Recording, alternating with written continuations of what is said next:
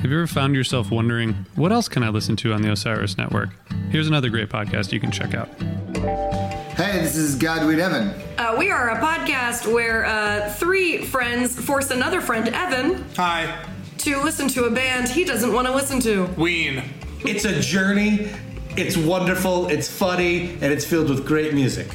Except for the Ween. And the journey. And the friends. So listen to it. Or don't. That's what I wanted to do. Only on the Osiris Podcast Network. .com.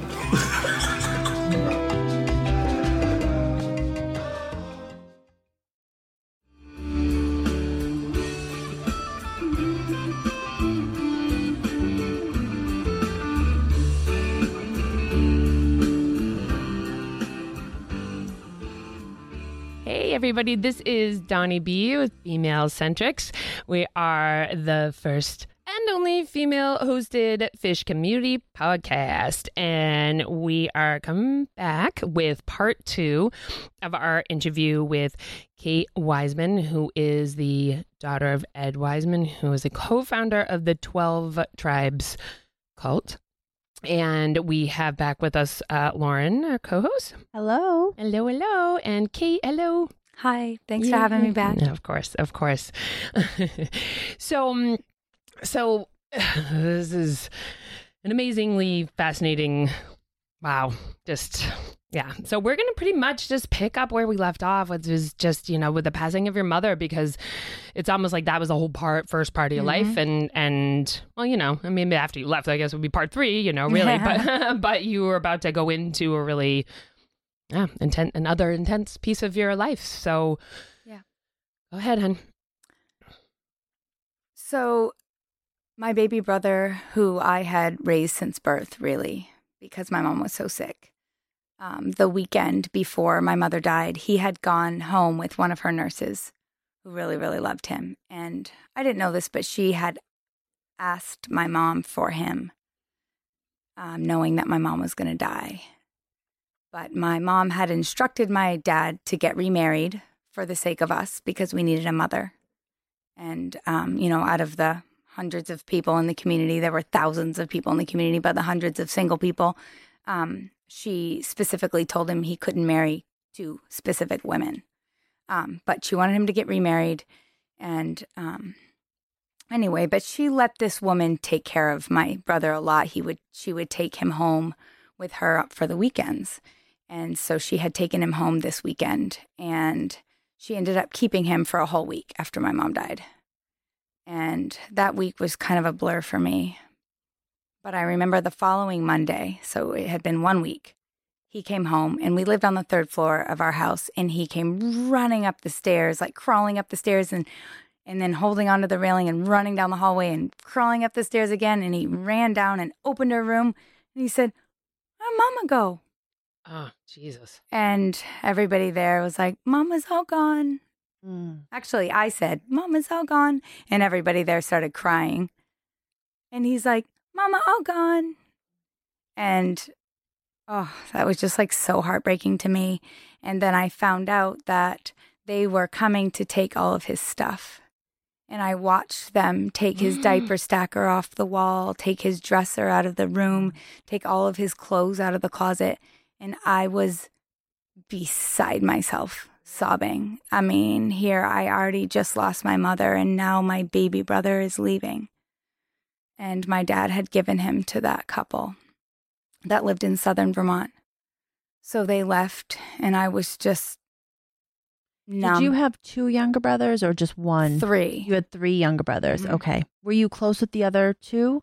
I hated the one under me, Zeb. Oh my God, I hated him so much. We felt like cats and dogs. I loved Hanan. He was such a sweet boy. He was almost 4. And I don't remember a lot. I just remember that Gene Spriggs called all these meetings, and they were having meetings every day, and they called them body meetings, where the whole entire community of like baptized members would go, and the only people that didn't go were the kids.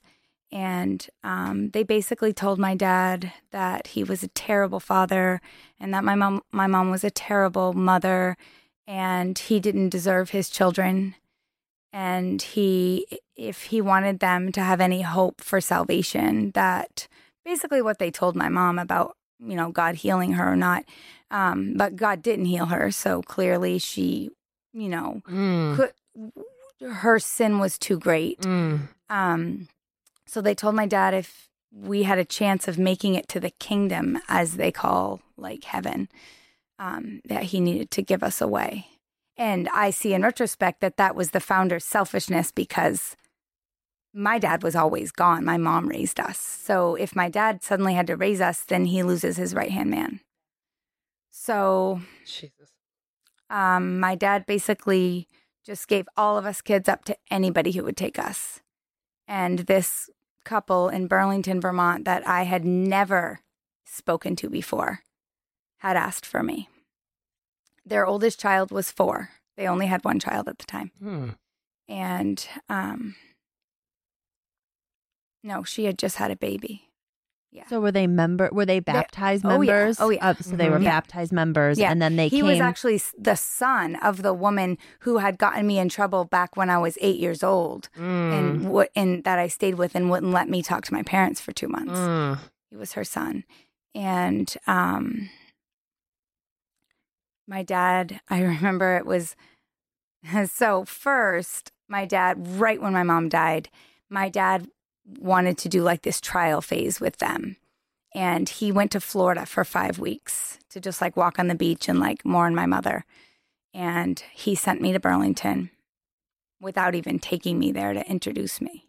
I don't really remember getting there. I just remember being there and getting beat all the time. Wow. Like, I remember we hiked Mount Mansfield one day, and our like guide was this single guy, probably like in his 30s. I was 11. And he, at one point in the hike, he was like, "Who wants to be carried?" And like, we're all older kids, like, and he was like, I'm going to carry you for a while. And I was like, I don't want to be carried. Yeah. I don't want to be carried. I'm fine. Like, I want to walk. And all the other adults said, he said he wanted to carry you. You do what he said. So he picked me up.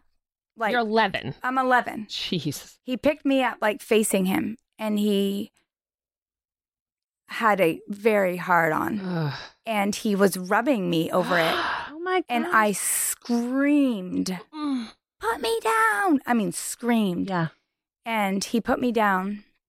Oh. And when we got back, they told what would be my foster parents what had happened. And they beat the crap out of me for being disrespectful to adults. I never told anybody why I screamed, "Put me down." Wow. But that's why I screamed, Yeah. "Put me God, down." that's so gross. Yeah, and that was the longest 5 weeks of my entire life. I hated them so much. They were evil. They were awful, awful people. There was a really, really good friend of my mom. She's the sweetest woman that ever lived, and they have 8 kids. They lived there. They have a daughter, Sarah, that's 2 weeks younger than me. Our moms were pregnant together. They're both from the South, and she just wanted me to be with them all the time. But because I liked them, they wouldn't let me be with them ever. So then after that 5-week trial, I went to Boston with the people that I loved the most that had taken care of us when my mom was sick. And I was there. My dad went to Europe again for 6 weeks, and it felt like I was in Boston for 2 days. And that 5 weeks I was in Burlington felt like a lifetime. And so when my dad came home, I don't know. I guess I was sure I was going to stay in Boston with them. And he told me I was moving to Burlington. Oh my God, what a nightmare. Yeah. Terrifying. So the day after Christmas, he drove me there, December 26, 1990. He drove me to Burlington that night and dropped me off. And I just remember like crying myself to sleep. I developed an eating disorder. I never thought I was fat. I was not anorexic. I was accused of being anorexic my whole entire life, but I never was. But I developed an eating disorder, and I think that I was actually homesick because I started throwing up all night long, like 15 times a night, literally 3 times a week. And I did that for like 2 years. Mm. I was so skinny. When I turned 12, I weighed 54 pounds. Oh, And I assume you didn't have any contact with your brothers at this time, or No your contact. No contact. I wanted to talk to my friends from Island Pond, and they wouldn't let me. They wouldn't let me write them letters. They wanted no contact. They wouldn't let me talk to my dad. They said if I wanted to talk to my dad, I could write him a letter, and they had to read it first. So I would write my dad letters, just everything I wanted to say, and then I would shred them up, and I would never send them. Everybody had moved on. Nobody was sad about my mom. So I didn't let anybody see, but I cried myself to sleep every night. And you weren't in school then? Yeah, I was in school. Oh, you were public Homeschool- school? No. No. It's all homeschooled, yeah. homeschooled and working all the time. Yeah. Whatever. Oh, yeah. Was there- I cooked dinner. We had 63 people that lived in our house, and I made dinner by myself once a week. You had 63 people in the house in Burlington. Yep. So was it different members of the church? Oh, yeah. All Yep. just a whole. That's how all of our houses That's were. how That's all how the we houses lived. were. Packed in We the never had rooms? our own house. Each family has one room. Wow. Or like and the you were parent- with the foster people Yeah. and the wow. in one room. Would you all sleep in one room? So they made me sleep in their room for a while, and that was so creepy. But then Ugh. I moved up to like the single ladies' room. okay. Yeah. And yeah. And then so it was really difficult for me to eat. And every day at lunch, I was the last person done. And I would try so hard. And the food was so disgusting. This like deadhead that had taken way too much acid. And really, I mean, she was insane. Mm. She joined the cult because at this point, deadheads were just pouring in. And this Oh, is now this was a house that you were next to Nectar's and in So- between two fraternities. So we lived in between two fraternities up on the UVM campus. Wow. But we leased a storefront down on Main Street right next to Nectar's called the Strictly Vermont store. And we sold furniture and candles and stuff. In 1990. Yep. Wow. Heydays. And did you work at that store? Yeah. I would work like with people. Like if it was their night, like I would go and work with them and like clean and stuff. But anyway, in school, when I would eat lunch, if I was the last person done, which I was every day, I would get beat with one of those big paddles that I told you about. Mm. And so one day I was climbing up I couldn't even sit down. My butt hurt so bad. My butt was black, completely black. Like, Jeez. and one day I was climbing up. I lived on the top bunk. I was climbing up onto the top bunk, and the girl that lived on the bed across, she was the daughter of the family with 8 kids who really, really were so kind to me. She saw that my butt was black, and she totally freaked and went and told her mother.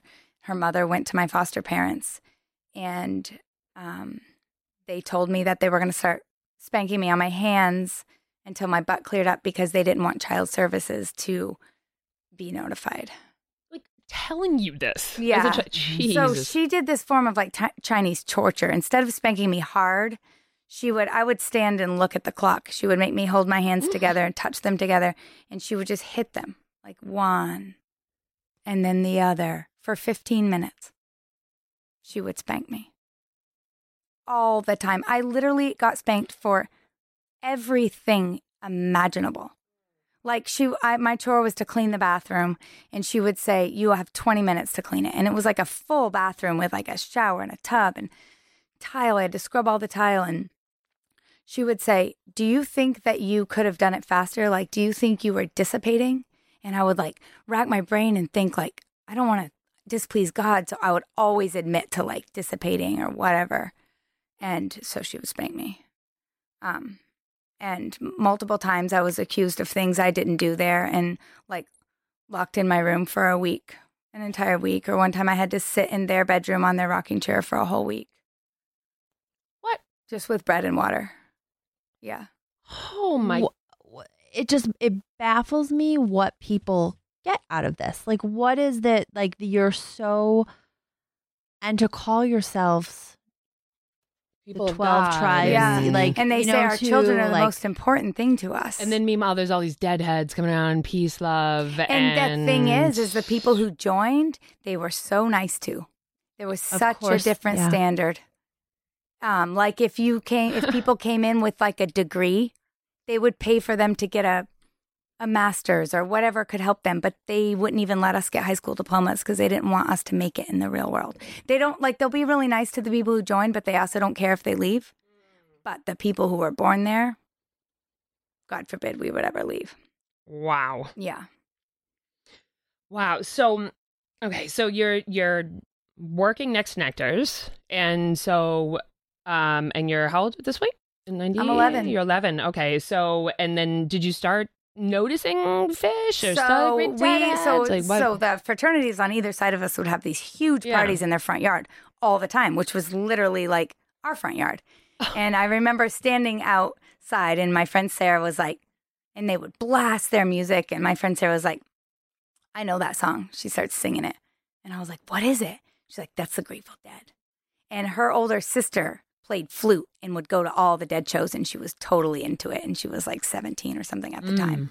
And I idolized her. And I played flute too. We had started a children's band in Boston when I was 10, and we would play like at the Expo Center in front of thousands of people. What? And people were fascinated because we were all kids. It was so fun. We had an Irish band. What? Yeah. Jeez.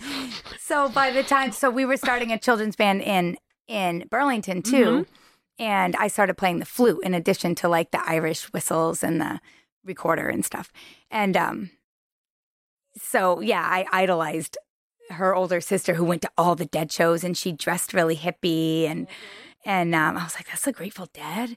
She's like, yeah, I know a bunch of songs. And it was like super taboo because you could only play like cult music. Yeah, yeah. And then I started hearing more songs, and they're like, this is Fish. This is a cool band. It started at Nectar's.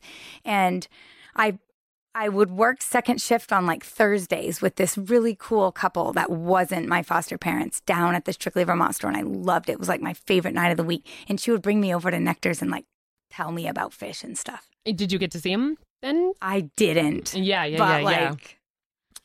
I saw like, I was like, all of it. So you were cool. just in the middle of all of it, right? Yeah. But I didn't But really an outsider at the same time. Yeah, totally. 100%. Wow. Yeah. Wow. But I didn't think a lot of it. Like, it's not like I started listening to Fish. I just thought all that was super cool. And like out your window virtually. As soon as my mom died, I wanted so bad to be a doctor, to go to school and be a doctor. So, you know, I'm only 11, but there's all these kids in college, and I would like think I wish so bad I could grow up and go to college, you know? So I kind of idolize these kids. They're listening to the Grateful Dead and Fish and, you know, so. Was the bus going to shows at this point? Oh, yes. So the bus was every heavily. Single Dead show. They were going to all the Dead shows. They didn't really care about Fish. Okay, so they were going. Who told them that this is a great recruiting thing we have going on? Was it just organically? Yeah, I think. Or I was wondered how. Who was the first probably one? like one Deadhead came and was like, "Hey, this is what we're all looking for," you know? Yeah, peace and love, and so it's a perfect place for two types of people: extremely lazy people who want a house and hot food but don't want to have to work for it because your mortgage is going to be paid. You're going to get fed. You're going to be asked to do dishes or do some stupid thing, but like you don't have to pay for your life. Yeah, yeah. Or people that have like a power trip. And they just need that power over other people. Wow. So you're in Vermont, and this is going on. Like, how long were you there during that time? I was there for 3.5 years. Just enduring this torture. So my dad dropped me off in December of 1990. In January, he came to visit me a month later. And it was the end of January, and I remember I had been doing dishes all night, and my sleeves were super wet, and my dad was leaving, and I went outside to the car, and I was standing there in the freezing cold. You know, this is January in northern Vermont, and I was sobbing, saying, "You can't leave me here. You cannot leave me here. Dad, please take me with you." And he just got in his car and drove away. And yeah, so the next few years, Burlington was awful, absolutely awful. It was just horrific. But then when I was 14, I found out that I had a sister by my mother. What? Yes, My mother had her in high school, and her mother told her that if she loved her, that she and wanted a good life for her, she would give her up for adoption because they could not afford And this to is give with her a your good dad. life. No. this was Oh, This was the okay. first person she had sex with in high school. Wow, yeah. So she has my sister at 17. Never got over it. Yeah. I never knew, but all my mom's close friends said she always would talk about her and cry about her. And it's funny because I used to say, why don't I have an older sister? Like, I wanted a baby sister, but I was mad that I didn't have an older sister. I don't know if I felt something, Yeah. but anyway, so I find out I have this sister, and I'm like, I don't believe, none of us believe my dad. My brothers and I were like, do you believe dad? We're like, no. But then we meet her, and she looks like my mom, and she talks like my mom. She writes like my mom. The saddest thing is my mom went to find her a few different times, and she went again when she was terminally ill, one last time. And each time she went down, she would get cold feet thinking, what if she doesn't know she's adopted and I'm going to ruin her life? I can't live with the guilt of ruining her life when I already have so much guilt. But my sister knew she was adopted her whole life. Her parents her dad was going to help her find my mom at 18. They had said, as soon as you turn 18, come in. The adoption agency will open up the records for you. She went in on her 18th birthday, and they had just passed a law that you couldn't do that anymore. So she went through 5 years of red tape, and she finally found us 8 months after my mom died. It's absolutely heartbreaking. Yeah. So anyway, they decide when my sister comes up to visit, I'm 14. I go down to southern Vermont where my dad lived and a few of my brothers lived. And they decide to try to do this trial, like family living together thing. So I also didn't mention that my dad married, he was ordered to marry this person by Gene Spriggs. 8 months after my mom died, my dad married his attorney. That is one of the two people that my mom said. That one of the two people? Absolutely do not marry her. She never had kids. She hated kids. And so it was either her or us. And so, yeah, my dad married her 8 months after my mom died. Is he still married to her now? Yes. Wow. So we did this trial, like living with them and the Spriggs and everything out in Missouri. It lasted 3 months, and it was an absolute nightmare with my stepmother. Oh my gosh. And so we came back. Did you remain in contact with your sister? Yes. Okay. And was she did she No, kind of no, join no, the cult she too? never No. did. Okay. So we moved back east, and I lived with them a little bit. And then they tricked me, and they told me that my foster parents wanted me to go back to deliver their baby. This is the first baby I delivered. And they lived in southern Vermont in Bellows Falls on a huge organic farm, and that I would be gone for 2 weeks. I was living in Boston at the time. And he had no intention of me ever coming back. Your My dad. Dad. Yeah, but he didn't tell me. He lied to me. Yeah. So I went there, and I was absolutely devastated that my dad would lie to me like that. I hated those people so much. And I was 15, and I fell in love with a boy there. He was 17, and his family was so kind to me. His father had stepped down from being an elder because of the stuff that they had said about my mother. What I failed to mention is right after I moved to Burlington, Gene Spriggs wrote 20 what they call teachings, 20 to 40 pages of instruction, and they were all about my mother and my family. What? 10 of them were called authority teachings, and 10 of them were called reasoning teachings. And my foster father would make me sit in the very front of the room, and this is 3 households of people, so over 100 people. And he would make me sit in the very front, and he would say, you listen, because this is about you and your evil family. And it was horrifying, and I had to sit there every single week for 20 weeks. What were the kind of things that were in these teachings? Oh, they were awful. Like- And they would just pick our family apart. Like my brother was so awful because my mother didn't receive the discipline of God. And oh my gosh. And if you don't want to die, basically, you better not ever be like this horrible family. Oh, But your dad was Albert's was Gene Spriggs But- like right hand man. Yes, which but it was almost like he was his little bitch. He Yeah. had no problem humiliating him. it's Yet he better be right there to do Right. all the stuff he wants because the people Unbelievable. wanted to listen to my dad because my dad's a good talker. So he was very useful to him. this is just wow. Like this woman joined the community in Burlington and she came up to me once and she said, you know, I never met your mother, but I know she was an evil, wicked woman. Yeah. just yeah. crazy. Yeah. I can't. Wow. Yeah. So during that time, this man had stepped down from government there because he said, your mother was the kindest person I have ever known. Yeah. She's so kind and so loving. If anybody is like God, your mother is. Yeah. And yeah. I can't with the judgments. And it got so bad that they ended up leaving the community. And with the love of your life. with At the love of my yeah. life. And Mhm. when they did, I was absolutely devastated. I was 16 and they tried to get me to leave. They would call because they knew what times I would be in the kitchen by myself because I cooked tons of meals.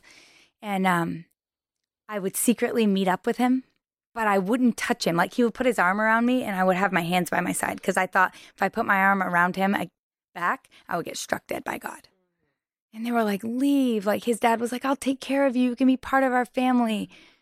And I said, my dad has already lost my mom. I can't do it to him. I'm all he has left. Like I literally stayed for my dad. I didn't believe in God. I literally hated everybody. I hated the life. I hated the way we had to dress. I hated everything. But you weren't with your dad though, were you? Like No. that was But I that's still the conundrum believed that yeah. he wanted to like be my father. Yeah. Even though now that I'm a parent, Mhm. yeah, Yeah. there's no way someone could tell me that I can't raise my kids. All right. So at this point, we're going to take another break and we'll be back in a second.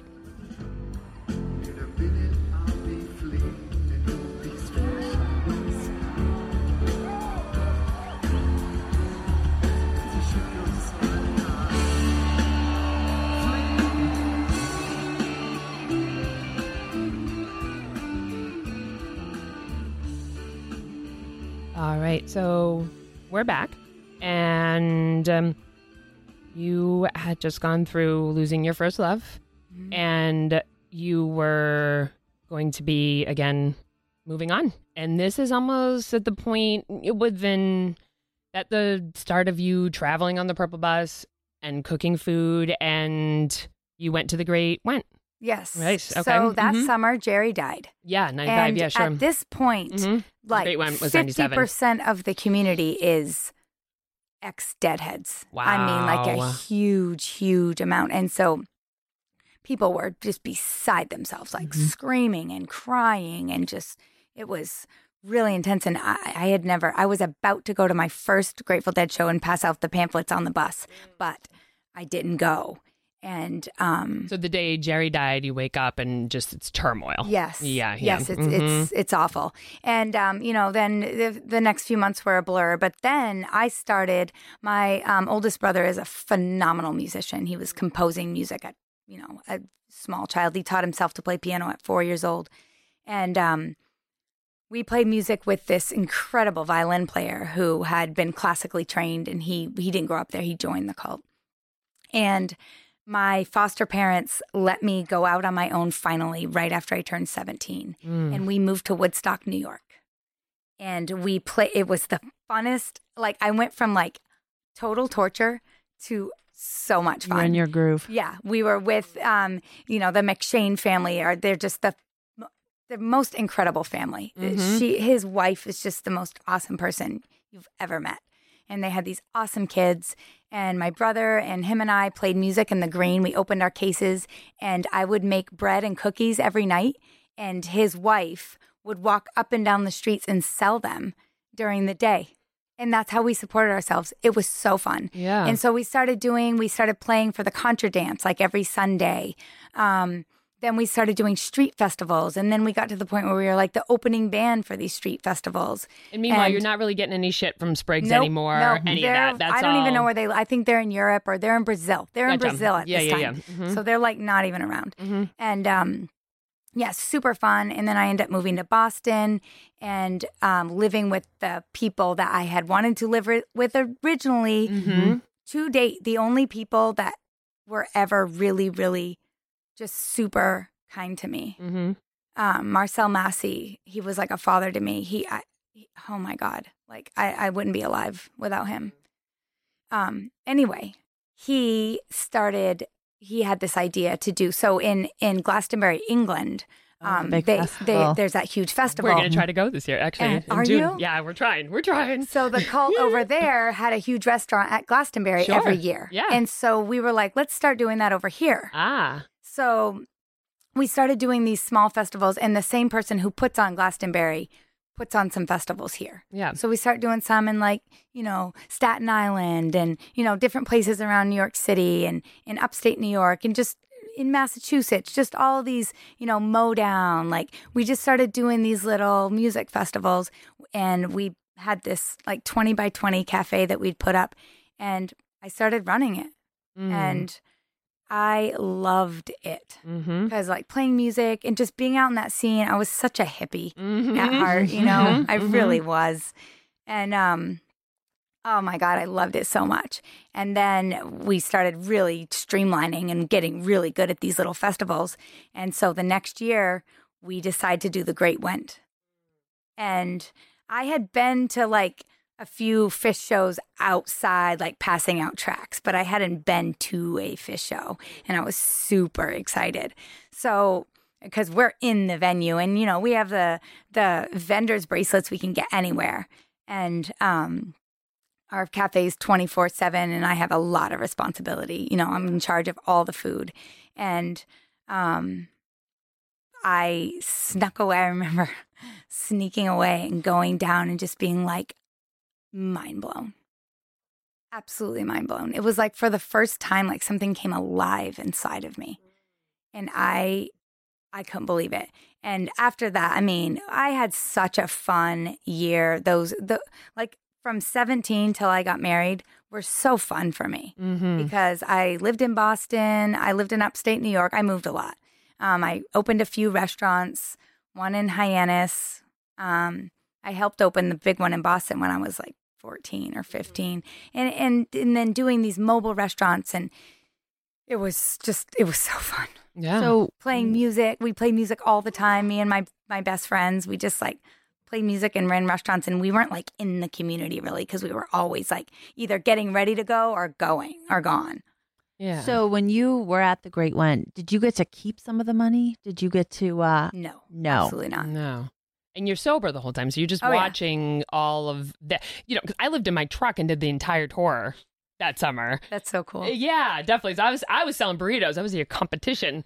Yeah, we Yeah, were right, selling burritos. Right? Guadalupe That- style bean burritos. We made them at freaking rest That's stops in the back fucking of our car. Just can't even. Like, that was gross. That was actually the only festival that we served burritos because Really? after that, we're like, this is way too complicated. You didn't want to go against ours, so no, I we get didn't. it. We couldn't compete. Yours were the best. They're so gross.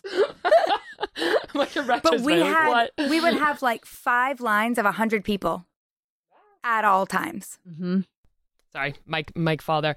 Oh, I remember. Yeah, no, packed. Yeah. I remember one morning, like, so I hadn't been around like the drug scene really, and I was like, the cult people did the medic tent and everything. Yeah. And I remember early in the morning, I was the only person in the whole restaurant or it's not a restaurant, but like the cafe, because, it's 7 a.m. Everybody's sleeping. Nobody's buying food. And this guy comes up and he looks up, and we served blueberry pancakes and wraps, like turkey wraps and Greek wraps. And then we had these burritos. And he looks at the menu. He's like, could I have a pancake and a wrap? And I could tell he was not okay. And I was like, well, do you want a pancake or a wrap? And he's like, yeah. So I'm like, all right, I'm going to give him some pancakes. So I give him an order of pancakes, and he just throws his wallet up on the counter. And it's like, an inch thick of $100 bills. I could have literally made off. But I was like, you know what? Just take the pancakes. There's no way I'm like reaching into that going wallet. in there. Yeah, you don't even know what's in there. Yeah. And then he's like spilling his syrup. I'm like, sir, you're spilling your syrup. And then I thought he sat down right against the counter and I couldn't see because our counters were high. And all of a sudden I see all these people facing us like, oh my God. He had overdosed on heroin. Yeah, right there. In the pancake line. Yeah. Did he? Well, no one was in line because it's 7 a.m. Yeah. And I was there by myself. Did he die? He did not die. So we found out that I think Narcan had just become, I don't know if it was actually Narcan, but one of the paramedics that were from our cult said, we have this awesome drug that it doesn't matter what they OD'd on. If we give it, if it was heroin, it will reverse it. So I feel like that was Narcan. Yeah. And then he told us a couple days later that he actually lived, but like he coded many times on the way to the hospital. Wow. Yeah. Wow. So that was like my introduction. Yeah. And then, we did Oswego and just. Lemon Wheel and all that. And you were at Woodstock 99. Yes, I was. So Yeah. this is cool. So on Oswego, we profited about $40,000. So we took that money. And my now ex-husband, which was not my husband at the time, we ran them together. He did the financial part. I did the food. We ran this business very well together. We took that $40,000 and made our food order for Woodstock 99. So when we walked into Woodstock, we were even and clear. And we made, ready for this? $115,000 in 3 days. Wow. Yep. And that was, all the riots and the fires. If we had full, that was like a whole day that we didn't have any business because of that. Oh, So- really? Why didn't you have any business? Oh, Why- everyone was fleeing. Ask Tara Lee. Oh my God. I was saying, why are we staying? Why do we care about this cafe? I was terrified. What was going on there? I don't. okay, yeah. they They were- were so- upset about the food so- prices, weren't they? Not ours, though. Not So- yours. So Yeah. the organizers of this event were extremely just horrible, greedy people. And I really do think it was the same organizers from Glastonbury, but I'm not sure. They were just really big festival, organizers. Water and was like $14. they would not let us, in every other festival, we served water and orange juice and coffee and whatever. They would not let any vendor serve water or orange juice. All we could serve was coffee. Could not. And there was a bunch of stuff we couldn't sell. Ice, and they had these tents set up, and they were the only ones that could sell that stuff. Monopoly. And it was, this is $19.99, and a tiny bottle of water was $6. Yeah. What the hell? Yes, and it was over 100 degrees that whole weekend with no shade. It was so hot. It had been so hot at Oswego. It was like this stretch of just extreme heat in New York. And so people just got so mad and started these fires, and they started burning, I think it was the Red Hot Chili Peppers or maybe Dave Matthews. Their entire band trailer got burned. They were just going, we had all of us vendors had 53-foot trailers there. And they were just burning them. I had gone into this huge tent that sold clothing. It was like a clothing store. And I was picking out some cute skirt or something. And 20 minutes later, that whole thing burned. They lost all their merchandise. What? People were just rioting. It was too much. Wow. Yeah. And so we were terrified. The only reason our trailer didn't get burned is because we have so many employees. So we had 7 guys on the top of our trailer, and people were trying to start light on fire, and they would catch them. What? With I this didn't know huge- this. I knew it was a shit show, but I didn't know Yeah, it was a like shit show. that. And I Wow. had walking pneumonia. I was so incredibly sick. I was sick at Oswego. Oh my God. And we never slept because I had to do all the preps, getting ready for the food. And then I was the only person running it, and it was 24 hours. So I would go to try to sleep, and someone would wake me up. We're out of pancake batter. What do we do? Or we're out of this. And so I'm 20 at this time. And I remember that final morning, sick as a dog. I was just, my ex and I actually were sitting there. He was on one end of the cafe, and I was on the other end. There's nobody anywhere. And we're still open because we're open 24 hours. And right as this like dawn starts coming over the horizon, I see this whole just wall as far as I could see of like movement. It was troops marching in, National Guard. What? Yes. They Like came. a Game of Thrones battle. I started. I was like, I mean, I didn't start crying because I never cried, but Yeah. I felt like if I was a normal person, I would have started crying. I felt so much emotion and so Wow. much relief that they were here to protect us, and we served them like coffee and Wow. pancakes all morning. Jesus. So at this point, at what point did the music stop? Oh, it had stopped like the day before, right when the rioting started. I mean, yeah, it was awful. Oh my goodness. It was horrifying. Yeah. Wow. I was living in Oregon at the time and in like Grateful Dead land. I didn't have a TV and it was Yeah. before social media. Like I knew it was bad, but like I had no idea it was that. And it was even so sad because it was Jesus. supposed to be like Woodstock, the reliving man, Woodstock, right? you know? And Woodstock was so beautiful, even with really, really harsh circumstances. Mm-hmm. And yeah, it was just awful. Wow. But we made a lot of money. Made a lot of money. Yeah. Wow. Crazy. Yeah. So you're involved with all these festivals, and you were saying that the guy you were doing these festivals with, that you're working with, almost like business partners in a way. Talk about that piece, because you were, not married at that point, where most women in the cult were. Yes, most girls at Yeah. that point got married at like 17 or 18 because there's no physical contact before marriage. You know, your first kiss is on your wedding day. So yes, I was getting a lot of pressure. I really liked actually this boy. I guess I didn't feel super sexually attracted to him, but very emotionally just attracted. He was by far my best friend. We played music together all the time. He was my older brother's best friend. And Spriggs was vehemently against it. And he finally said that it was because we would get along too well and that we needed God. I needed God in my marriage because I'm a Always. strong woman. Yep. So I Always. need someone that I don't really get along with that rules over me better to be saved so that I don't turn out like my mother. You need to be miserable. I mean, Yeah. that's really what it And boils so down to. they split us up, and we never even did anything, but we really enjoyed each other's company. We had really good conversations. I guess there wasn't a huge like sexual attraction, but it was very emotionally difficult for me to put an end to that. And then they told me this couple that I had lived with for years, and Craig and I had become very good friends running these mobile cafes. He was in love with my best friend, and she happened to be Black. And they don't do interracial marriages. They do now, but they didn't back then. And her father was adamant that she marry a Black man.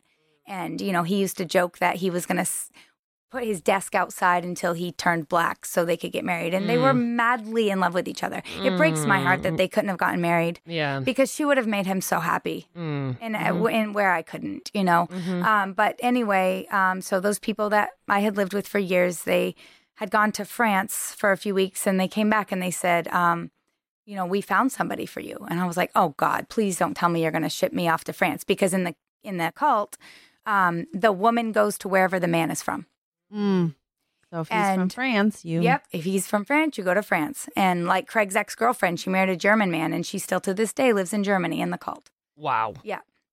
So anyway, they were like, we found someone for you. And I was like, who? And they were like, it's Craig. And I was like, what? He's like my best friend. And they're like, no, we really want you next time you see him to think about him in this way, because you guys really work well together and we think you would be amazing and blah, blah, blah. And I was like, no, seriously. He was bless his heart, but I'm a fiery Aries. He was so intense and would freak out at people. And so I would be like, I would always joke and say, I'm going to stay on this side of the door until you calm down. And we had a good friendship because we had mutual respect. Yeah. He couldn't do what I did and I couldn't do what he did. Yeah. So we really ran that business well together. So it was super awkward when all of a sudden they wanted us to like each other. And he tells the kids now that he liked me from the first time he met me. Bullshit. Yeah. But he did very quickly like fall in love with me. I think he more of like fell in love with the idea of me and like, you know, The founder, co-founder's yeah, daughter. marrying Eddie Wiseman's daughter. And I didn't like really any guys because lots of guys liked me. And I always thought, I don't know if they like me just for me or because I'm my dad's daughter. Yeah. And they'll have like status if they marry me. And so I just didn't like anybody. And you know, even when I was younger, when guys did like me, my foster parents would yell at me and say it was my fault because I'm a big flirt. So I was very confused when it came to stuff like that. So this was a really confusing time. And then they started talking to me about, you know, God's will and trusting God. And so I said, you know what? I will give it a shot. And there you have to date for 3 months. And after 3 months, you need to know whether you want to get married or not. And so I said, I'll do that. And I was so sincere. I was praying to God every day, like, please open my heart to him. I mean, I just felt nothing for him, but we were great friends. And, but he started really liking me and it totally creeped me out because we were good friends. Yeah. And so I couldn't even do the whole 3-month thing. He lived in New Jersey. I lived in Boston. He would come up. And finally I was like, you can't, like, please don't come up for the weekend. Like, I need some space. I'm totally freaking out. So then we went to a wedding and we had a meeting with my dad. And I said, I have given it 3 months. The 3 months was up. I was like, I've given it 3 months and I don't love him. And Craig said, I think you do love me and you just don't know it. And I said, I really don't. Like, I love you as a friend. I mean, I wrote him all these letters before. I love you so much because I do. Yeah. I loved him so much as a friend. Sure. But I didn't have that spark. No. And so my dad said, I'll think about it. And I'm like, I did what you said. I literally did what you said. Yeah. But even the day that we were going on our like date, you have to announce it to the call. I was like sick to my stomach. And Craig had to even come up and like talk me off a ledge before I went down to the gathering. Like, there was just something, I just could never get behind it. Yeah. So my dad says, I'll think about it and I'll get back to you. So we have a wedding in Boston the next week. My dad comes to the wedding and I was like, it's been a week. Yeah. Like, have you thought about it? Like, what's going on? And, you know, poor Craig's like in limbo over there, like wanting to hang out with me. But like, and he said, I'll talk to you later. And so after the wedding, it was really weird. My dad literally wouldn't talk to me the whole wedding, but I was doing food and I was busy and playing music and stuff. So after the wedding, the people who had initially told us that we should get married told Craig and I both that we needed to drive down to the Cape, to this special house they always had there where they would have meetings where Spriggs and his wife would stay. Spriggs and his wife never had to be in the community. They never had to abide by the rules that everybody else did. They always had their own houses. Really? Yeah, So they weren't never. What? And everybody else lived squished in these houses. And they'd like defend it because, they need this stuff. Yeah.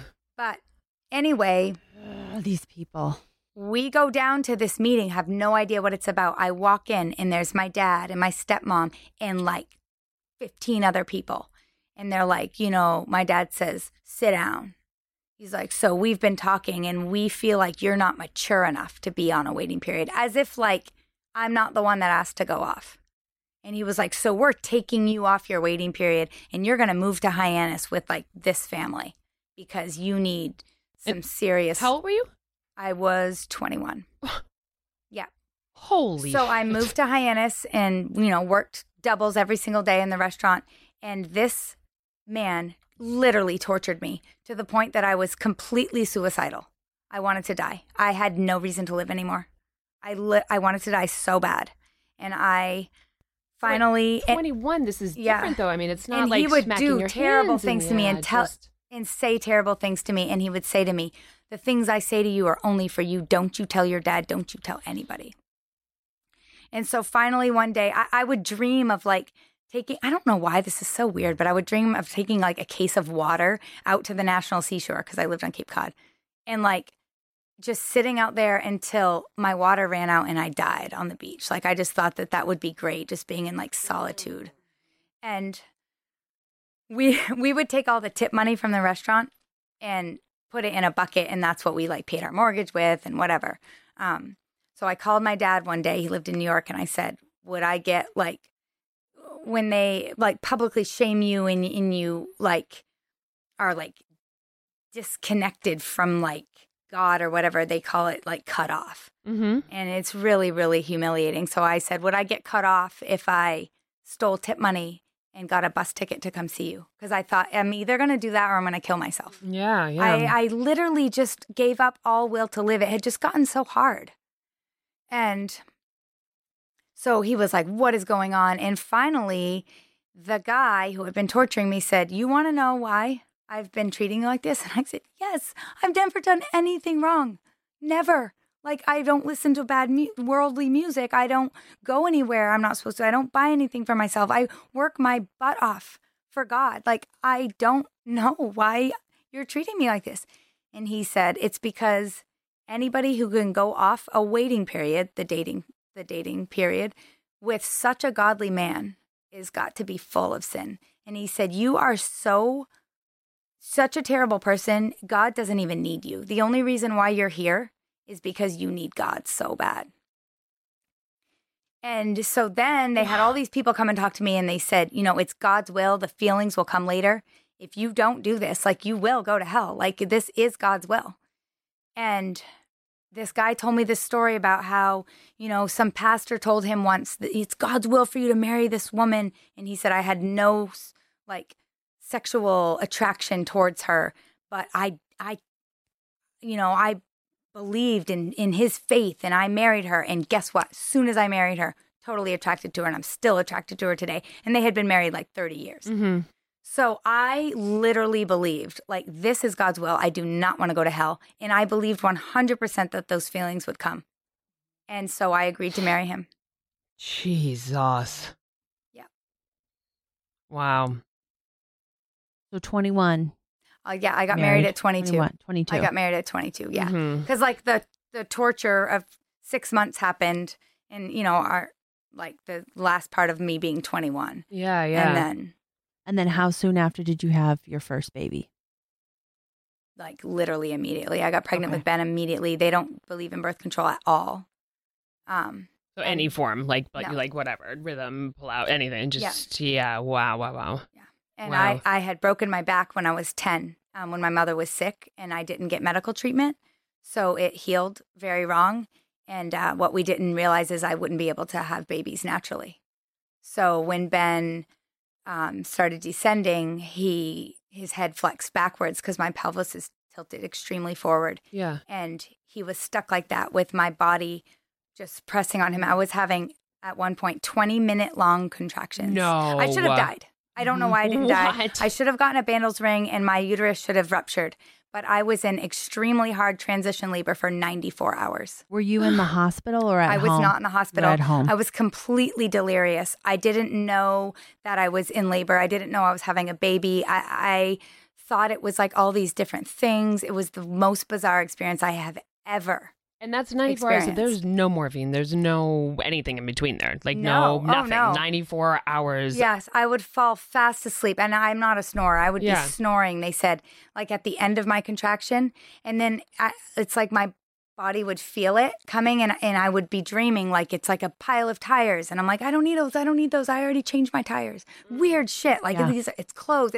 Each time it was something different and I would be sound asleep. Yeah. Because I was so sleep deprived. I hadn't slept in 5 days. I was in labor for 5 days, but the really intense labor was 94 hours, like 4 days. But then my midwife did all this research all night one night, and I had been in the bath for 13 hours. I had my second bout of 13 hours in the bath. The bath helped me so much, just pouring hot water. And she came in and said, God spoke to me. I know what to do. And she thought she was killed. She thought she killed my baby. She thought he was going to die, but she knew that I was going to die. Because that morning I just said, totally calm. I looked at her at 5 a.m. and I said, I think I'm going to die. And I was like really okay with it. Like I wanted to die. Oh, I didn't even know I was going to have a baby. I just wanted to die. Yeah. And I was totally fine with it. I wasn't scared, nothing. Yeah. And she just started sobbing and she went out and did all this more research, and she came back and said, God spoke to me. And she flexed his head as hard as she could. She pushed on his head to get it out of my pelvis, both from the inside and the outside. I mean, just pushed as hard as she could. and we felt it and heard it like pop. And then she manually flexed it the right way, and he was born right after that. Wow. What? Yep. And you had already, because you were midwife through this whole thing. So you attended. Oh, yeah. I delivered so many babies before that. Jesus, Kate. But like, I didn't even know. I was so delirious. Yeah. From the pain, from the sleep deprivation. All of it. Honestly, the sleep deprivation was so much worse than the pain. Yep. It was like claustrophobic. Yes. I didn't even like, I was losing my mind because I was so tired. Yeah. Yeah. The last birth I was at was like that. It started just getting. Yeah. Yeah. Wow. You have Ben. Yes. So you have Ben. And then you have Nate. So I have Ben, and then we moved to California.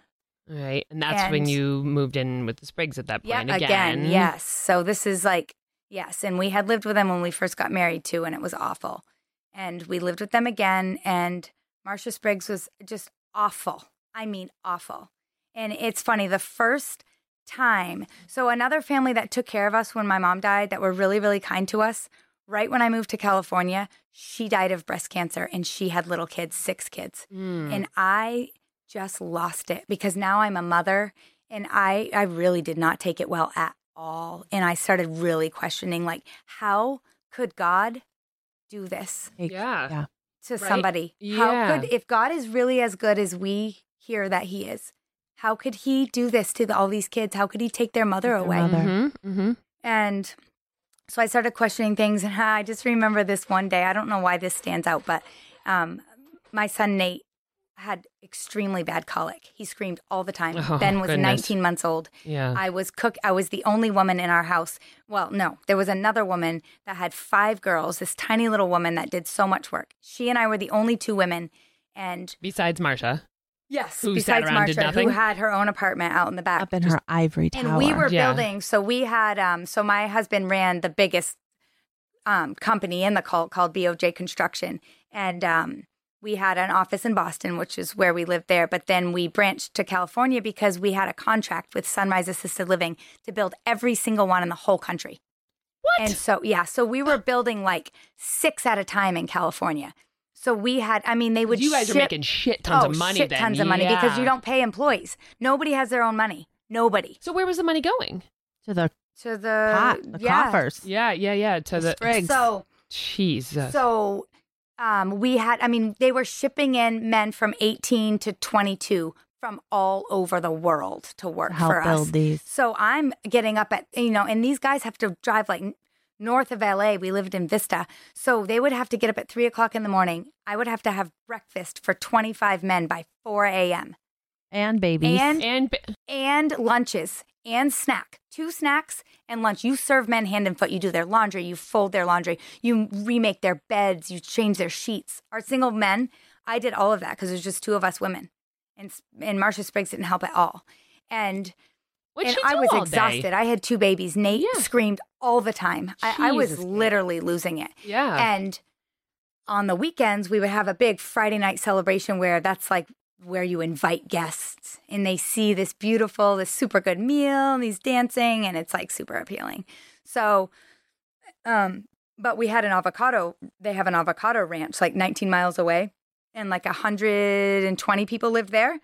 So when we were all together, it was almost 200 people. Yeah. And they would come over to our house on Friday night, and I'm doing the meal by myself. And I remember one day was so stressful because we also had to clean the whole house because we kept the Jewish holidays. So you had to have not one speck of dirt going into the Sabbath.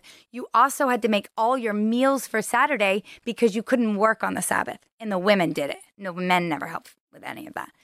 So I remember Marcia Spriggs. I remember just being so behind. I was so behind. My baby needed to nurse. He was screaming. I didn't have time. My other baby, had woken up early from his nap. He was miserable. And so I put my tiny baby in the car seat on the counter, and he was just screaming his head off. And I put my other baby on my back in the back carrier. And Marcia Spriggs comes in all showered with her fancy dress on for the night. And she was like, "How's it going?" And I said, "Honestly, not well at all. I need help. I desperately need help. Everyone's going to be here for the farm, and you have to be like ready to serve hors d'oeuvres when everybody gets there. I said, everyone's going to be here and I'm not ready. Like, I really need help. And she just looked at me and said, our Father's going to give you grace, and walked back out to her apartment. Oh Bam. my God. At that very moment, if I look back now, Yeah. that was the moment that I was like, this is fucking done. bullshit. Done. Yeah. Like, Yeah. oh, Wow. And just fucking walks out. Yep. So, and this woman had been in it, Marsha. right? This woman had been in and out of your life the whole time. Yeah. And there was all this craziness going on with Jesus. She was always mean. Yeah, always mean, Yeah. terrible human being. Yeah. But was like the queen of everything. Oh yeah, everybody does whatever she says. Like she runs her husband even. Like everywhere else, the women have to submit to the men, and they preach it. He Yeah. preaches it. She preaches it. The women have to submit to the men. They don't do anything apart from their husband. She runs the 12 tribes. And she has so many little bitches, all these, and it's always men. She doesn't like women. She's never Yeah. gotten along with women. She hates women, but she loves men. And we found out how much she loved men. like the perverted patriarchy. I can't take it. Right? Oh, God. Jesus. Okay, so you were there in California. Now I know that you were also you had gone back to Boston. Yeah, so then we moved back to Boston a few Yep. years later. Mhm. And what was it? You got an email in 2008. Is there like a big chunk of or something right before that, or was Well, it like? yeah, there's a big chunk, but we don't need to get into it. But you should know that, like, so there's no touching before marriage. There's no marriages are very, very sacred in the community. There is absolutely no infidelity whatsoever. It is not tolerated. One man, they had he was in charge of all the communities in Eastern United States, and he had an affair with his secretary. He had a beautiful wife and 6 kids. He had an affair with his secretary, and he was publicly humiliated, and he was sent away, made to leave the cult and go, and they wanted him to do the most menial job. So they said he had to become a plumber for 7 years. All of his kids completely fell off the rails. One of his kids died of an overdose. He became a total alcoholic. His poor wife got all these physical health problems. I mean, their entire family was destroyed because they made him do that when the wife was fine to forgive him. Yeah, Like she understood the like stresses and whatever. I mean, not everyone. I wouldn't be understanding, but she was. She Yeah. was like super cool. And they have these public And shamings where they would and bring. Marsha It's like Spriggs. always making Yep. examples of people. Marsha like Spriggs made him leave for 7 years. He became an alcoholic. He ended up later in life driving drunk and killing an 18-year-old mother. And he's never recovered. He has never recovered. Yeah. And I mean, it sounds messed up that I'm not blaming him. It sucks that happened. But Sure. like, he was a really great guy, and they were literally the best family. I mean, Yeah. I used to secretly wish she was my mom because she was Yeah. so nice. Yeah. And Marsha Spriggs is the one that, like, she's responsible for all of that. Well, come to find out, like you asked me about in 2008, we all got an email, only like the leaders of the communities, from someone who had been a leader who left. Come to find out, Marsha Spriggs had been having affairs with multiple men on multiple continents for 20 years. What? Yes. Kettle Every single black. one of Oh my my brothers were made to leave with my dad and mow lawns for like 3 months or 6 months for like hugging girls inappropriately, fully clothed. Like she tortured literally everybody. Craig and I got a little like frisky, like hugging before we got married, and I had a super bad conscience. I thought God would kill me, so I confessed it to my dad, and he told her, and she threatened me that we weren't be able to have a wedding. Meanwhile, she is having full-on affairs with married men. All around the country, All just banging around the continent, like in France and Brazil and who knows how many more, because so many of these boys will just protect her no matter what. And she would tell them, they were like, we need to confess this. And she would say, no, God forgave it. God's forgiven it. You don't need to say anything. So we finally, one of these people left and sent all of us an email in 2008 telling us. And at that moment, I was just like, I mean, I've lived my whole life torturing myself for the security that I would have a better life, because they would always say, we're not living for this life. We're living for the next life. Yeah. And so, and I believed it. And I was like, oh my God. Now, where the hell did she come from? Obviously, she came from a fucking super screwed up life. She was an atheist surfer girl in California, and he rescued her. No. Yes, and converted way. her. Yep. What? Yep. Oh, and they are so judgmental about how people raise their kids, and they have no kids. Oh. Convenient. Oh. Yeah. Look at that. I mean, it's... This is outrageous. Looking back, I know she was like riddled with guilt, because of course she was. One time when I was 14, I was there to help open the cafe in Boston. I was like laying on this couch talking to her. I was staying with her, and my shirt came up, and she was like, what kind of underwear do you have? So she pulls down my pants. We have to dress like Amish, so you can't see anything. Yeah. And she pulls out the strap of my underwear, and I had bikinis on. And she said, why are you wearing these? Don't you ever wear these? These are evil. These are this is the root of all evil with women.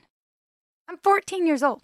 I was like, where does that from? But now, in retrospect, like when my mother died and they're writing all these teachings about how evil she was having an affair, and her husband knew it and was covering it up. No way. He stayed in Vermont and let her be in France with the guy she was shacking up with. Yep, because he couldn't satisfy her. Meanwhile, let's make an example of everybody else. Yeah. Who, it's the same gentleman, it's the same guy who founded the gay conversion camp. Now he just came out and said, I'm gay. I mean, I apologize for, I don't think he understands the years of torture and probably many suicides he has caused. Yeah. Anyway, that was the beginning of the end for me. Yeah. And I realized, I was like, I can't raise my kids here. I can't do this. I mean, it had gotten way better. Like, when my kids were born, only the parents could beat them. When we were little, anybody could beat us. But I didn't beat my kids. I mean, actually, I spanked my oldest son because I was under this thing. They were like, if you don't beat him every time you're supposed to, you're going to be like your mother and he's going to go to hell. And I was so afraid of it. But by the time my second son was born and I saw like her, how she was in California, and she accused me of stuff I never did. She was evil. I was just like, this is... Still is and is in charge. I was like, this is bullshit. And so I backed way off with punishing my kids. I never, ever spanked my daughter. I just wasn't going to do it. I didn't care anymore. Yeah. In Boston, we ran everything. We had a really nice life there. We weren't we just were with everybody. It wasn't leaders and And there was hundreds of you living in 3 different houses, right? Well, in Boston, we were pretty small. It was about 100 total. Pretty small in 3 houses, though, Yeah. No, that was 2 houses. Wow. Yeah. At one time in Boston, we had 4 or 5 houses, but it had scaled down. Yeah. Yeah, so I guess we weren't even 100 people at that point. But raking in 70. Millions, you were saying, right? And but living in poverty at the same time. Well, no, we weren't living in poverty. No, not just you were able to a little bit. Okay, so you were able to reap a little bit of benefits of your hard work. In my adult life, when BOJ became huge, and I always lived then in a BOJ house, is what they call that, a BOJ community. But there were some very poor communities like Rutland, Vermont, and that's another thing that bothered me is we said that we modeled after the second book of Acts, and they said they shared everything in common so that there were no needy among us. And I would bring up to Sprig's wife, I remember being at a meeting one time and she was mocking the women in Rutland saying, they say all they have to eat is cabbage. I mean, there's got to be more ways you can make cabbage like edible. And I was like, this isn't right. I spoke up and she told me I was out of line. And after that, all the other women went to those meetings and I didn't. I was the only woman in the whole community that didn't go. Because I said, this isn't right. Yeah. We are living in wealth here. We could buy whatever we wanted. We made delicious meals. We had tons of protein, literally whatever we needed. And these poor women are passing out in their pregnancies because they're malnourished.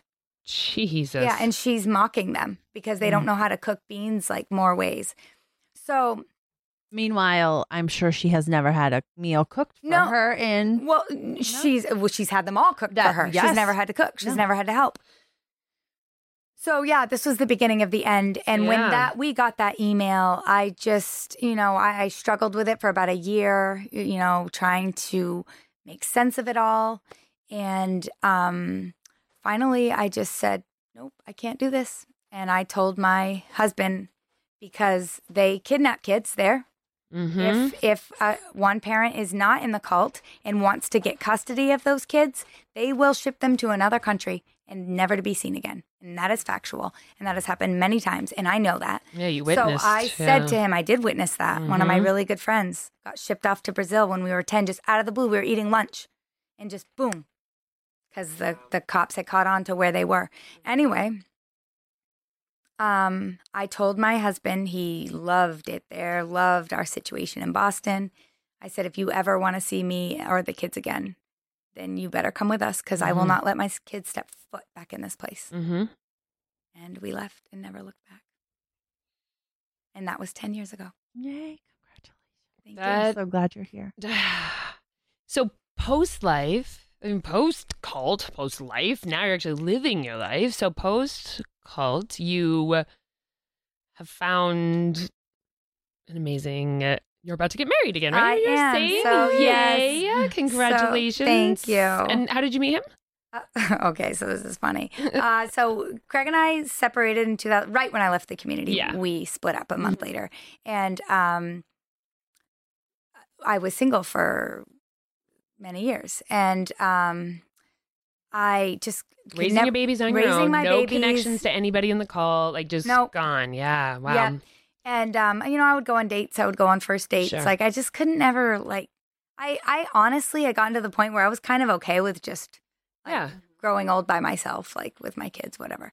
But my son got on a ski team, on a race team up here in Maine.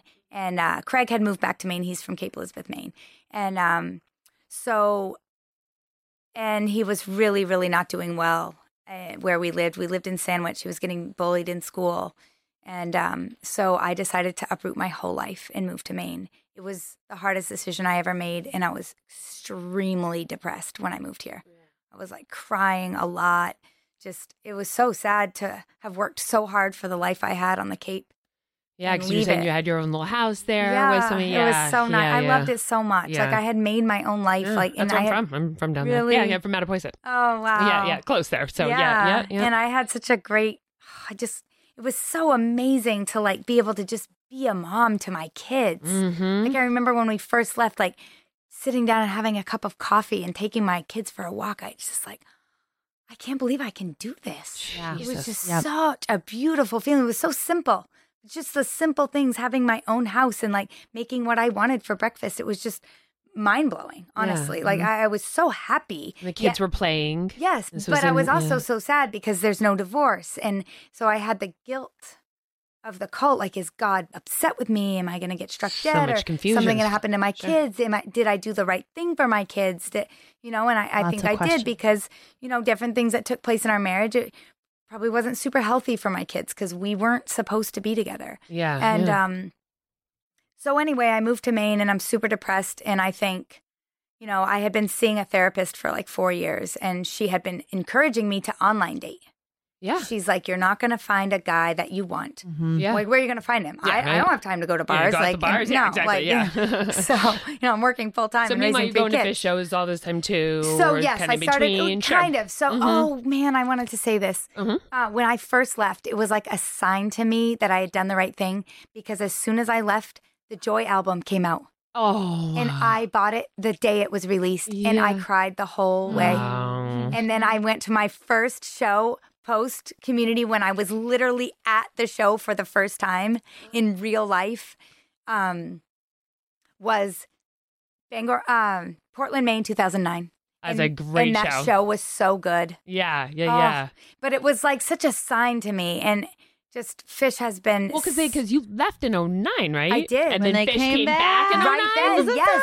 It was such a sign. How about the Fish story? I know we didn't get into that. Fish was like the only thing I had really loved as a teenager. Like when I saw that, and I remember going up to just a tray show up at, like, I don't know if it was University of Maine at Orono, but it was way up there.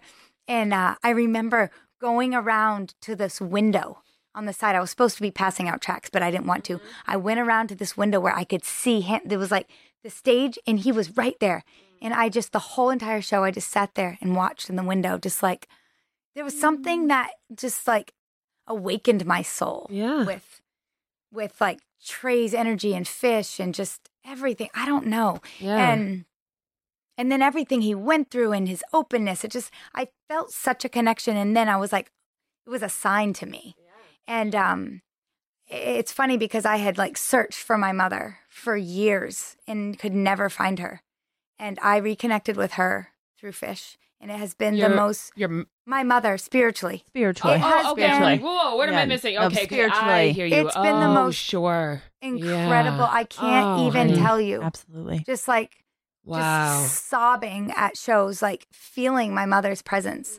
And that never happened before. But anyway, fast forward. So yes, I had been going to a lot of shows with my best friend Jessie and some solo, just you'd see the bus there where you just like beeline. Yeah, oh my gosh. Yeah, so, God, yeah. The first time I was like, really at a show, having some fun. I come out after the show and I am lit. Yeah. And there's this girl who was like kind of under me. She was in Boston right when I left. And I was like, oh my God. And they were standing there right there passing out tracks. She was like, hi. And I was like, hi. And I just beeline the other way. It was like, what the fuck? Gosh. I literally can't. Yeah. Yeah. Run. No, I avoid them like the Black Plague. Yeah. It's such bad energy for me. It's yeah, I would imagine. It's not even worth it. And they're always so sad when they see me. It's so sad. You're destroying your life. You've thrown away your whole life. I'm like, I just started living. Yeah, right? Yeah. So I had my first beer and I smoked my first bowl at 30 years old. Wow. Yeah. Wow. Yeah. So you online date. Yeah, right? Yeah, online date. I keep going off that. Yeah, right? So I get to Maine and the only people I know is my ex-husband and his twin brother. And I thought, you know what? High time I listen to my therapist. So I go on Match.com and I kid you not, set up a profile, put up a picture, and I was so overwhelmed with messages. At this point, like, I really hate men. Like, I hated men from my divorce. Like, I just did. And so I had been not very nice in my profile. I was like, if you are religious or like country music, do not message me. Don't even try. Because those are two hard lines for me. Mm-hmm. And Randy's Catholic, and he loves country music. Oh. He knew nothing about Fish. His best friend is a huge Fish fan, but he just never. Yeah. So. But when it's right, it's right. Yes. So I deactivated my account after a week because I was so overwhelmed. I had literally hundreds of messages. Yeah. So I went through them, and I didn't want to be pressured for a second date. So I chose 5 dates in 1 week. And I'm like, at least I'll have someone to have a drink with that's not my ex-husband. Yeah. And I'm super depressed, so I want a drink. So whatever. Sure. So Randy was the 4th of the 5 dates. All the other ones were awful. And I don't know, there wasn't like this sexual tension when I saw him. It was just like this familiarity. Like, I like it. Hey, I've known this guy forever. And he like asked me about my job. I was like, yeah. And he's like, you hate your job. And I hated my job. And I'm just like, what the heck? Man? So I was like, I think I want to see you again. And the only reason why I even messaged him, because he was Catholic and liked country music, is because he had a daughter. And he said that she was number one in his life. And my kids are number one in my life. Yeah. And I really wanted someone that understood that. Yeah, for sure. And the rest is history. And then, so I introduced him. I thought, okay, this will be the litmus test of our relationship. Sure. I introduced him to Fish at SPAC 2016. Woo. All right. And second song in, he's like, babe, I'm sold. This is amazing. My whole life. Yes. So this year at SPAC, first night at SPAC, he celebrated his 40th show. Yay. Yep. And he kept it a complete, he's horrible at surprises. Sure. And he kept this a complete surprise. Well, he surprised me with Mexico 2017. And I was floored. Yeah. And I didn't know why, but like we had like the presidential suite. We had like the best of the best. Spoiling you. Well, he had gone to them and be like, hey, I'm going to propose to her. So can you like hook us up? Yeah. And yes, I was having a blast. I had recently had foot surgery, so I was like barely walking. The last night of the show, he had I rode to the show in a wheelchair. I just couldn't walk anymore. Right, yeah. But so the first night we're sitting there, and I don't have a crew at this point. I've just been seeing shows with my friend. I don't know anybody really. I've met people along the way. Wow. And I put out my sweatshirt and Randy sat down. I sat between his legs. We're just waiting for the show to start. And there's these people, one guy in front of us, this huge blanket. This guy named David from Colorado. And he comes over and he picks up Randy's feet and he puts them on his blanket and said, "Join us." Oh, cute. And a huge crew came from Colorado and California. And he was waiting for Waste because that was like our song, you know, and he didn't know a lot of Phish yet. We had been to New Year's and he had been to SPAC and that was it. Yeah. So this was like his, fourth show or whatever. Yeah. And Seven Below comes on and I love Seven Below and I hadn't heard it in so long. So I turn around to him and I just gave him a big kiss and said, "It can't get any better than this," and that night I had felt such a strong connection to my mom. It was the weirdest thing. Like this star rose right like to the left of the stage, and I just felt like it was my mom. And the whole show, it moved over the stage, and by the end of the show, it was on the other side. And it's so weird because I never even thought about getting engaged, but I was like obsessing over getting engaged that night. And I was like, why am I thinking this is bullshit? Like, we're not getting engaged. We haven't even talked about it. I don't even know why. And when I said it can't get any better than this, I turn back around and he taps me on the shoulder and I think he wants another kiss. So I turn around and he's down on one knee. Oh my goodness. Yeah, during Seven Below. Randy. It was so beautiful. All these people, guys were around us crying. This young kid, he's like crying. He said, "Take good care of her." Oh. And I'm just like, I fucking love this family. Yeah. And so all those people now in that crew, they're like, "You have to invite us to the wedding. We're like part of your crew." And we meet up with them at every show. It's so beautiful. It's like we found our family. I'm covered in chills right now. That is just... And wow. Oh my gosh, I cannot even tell you. Even Randy has had connections with my mother at Phish. Yeah. We had a connection of Miss You came on at the Gorge and we were like, our parents are here. Yeah. Like it was just very much. I've gotten so much like affirmation and like positive reassurance from my mother through Phish. And that Joy album that came out, it's not just that a Phish album came out, that album. Yeah. Because like I lost my mother, Trey lost his sister. I connect so much with those songs, like when Miss You, the first time we heard Miss You, I bawled my eyes out singing to my mother, it's been so healing for me. Phish is so healing for me. It's, it's my time to have fun because I'm never happier. It makes me, I can't even, can't even describe the happiness. Right? Yeah. That nothing in this world brings me that kind of happiness, but it's also like really a spiritual experience for me. What a freaking amazing story. Yay! Right? Oh, wow. Well, I can't wait to go to a show with you. Right? This shit's happening because now you got all this too. I know. I love it. My family just keeps getting bigger. And... It does. It does. It really does. Wow. Well, Kate, I just thank you. I love you. I love you. Thank you. Really. Thanks for having me. Yeah, of course. Yeah, thank you. Thank you. I'm so glad you're here, and what an amazing story. Yeah, is you gonna write a book? Yes. Yeah. I actually have started. Awesome. I started at my mother's grave. Awesome. Year. Awesome. Well, when that's done, we will pump it out. Thank you. All right. Well, thank you so much for joining us. Amazing. I'm pretty speechless right now. Yeah, for sure. And Lauren, thank you. I've never talked about this, so it was really good. I think it's good to get it out. Absolutely. Well, especially if it can help other women. That's really my inspiration for talking is there really are women, especially in religious groups, that are very much oppressed and abused. And if I could be an inspiration for them to have the confidence to get out, to stand up for themselves, it would make it all worth it. Right. Yeah. Yeah. You ready to tell your story and help people heal and hopefully, put you're an amazing woman. Women and children oppression and abuse. Mm-hmm.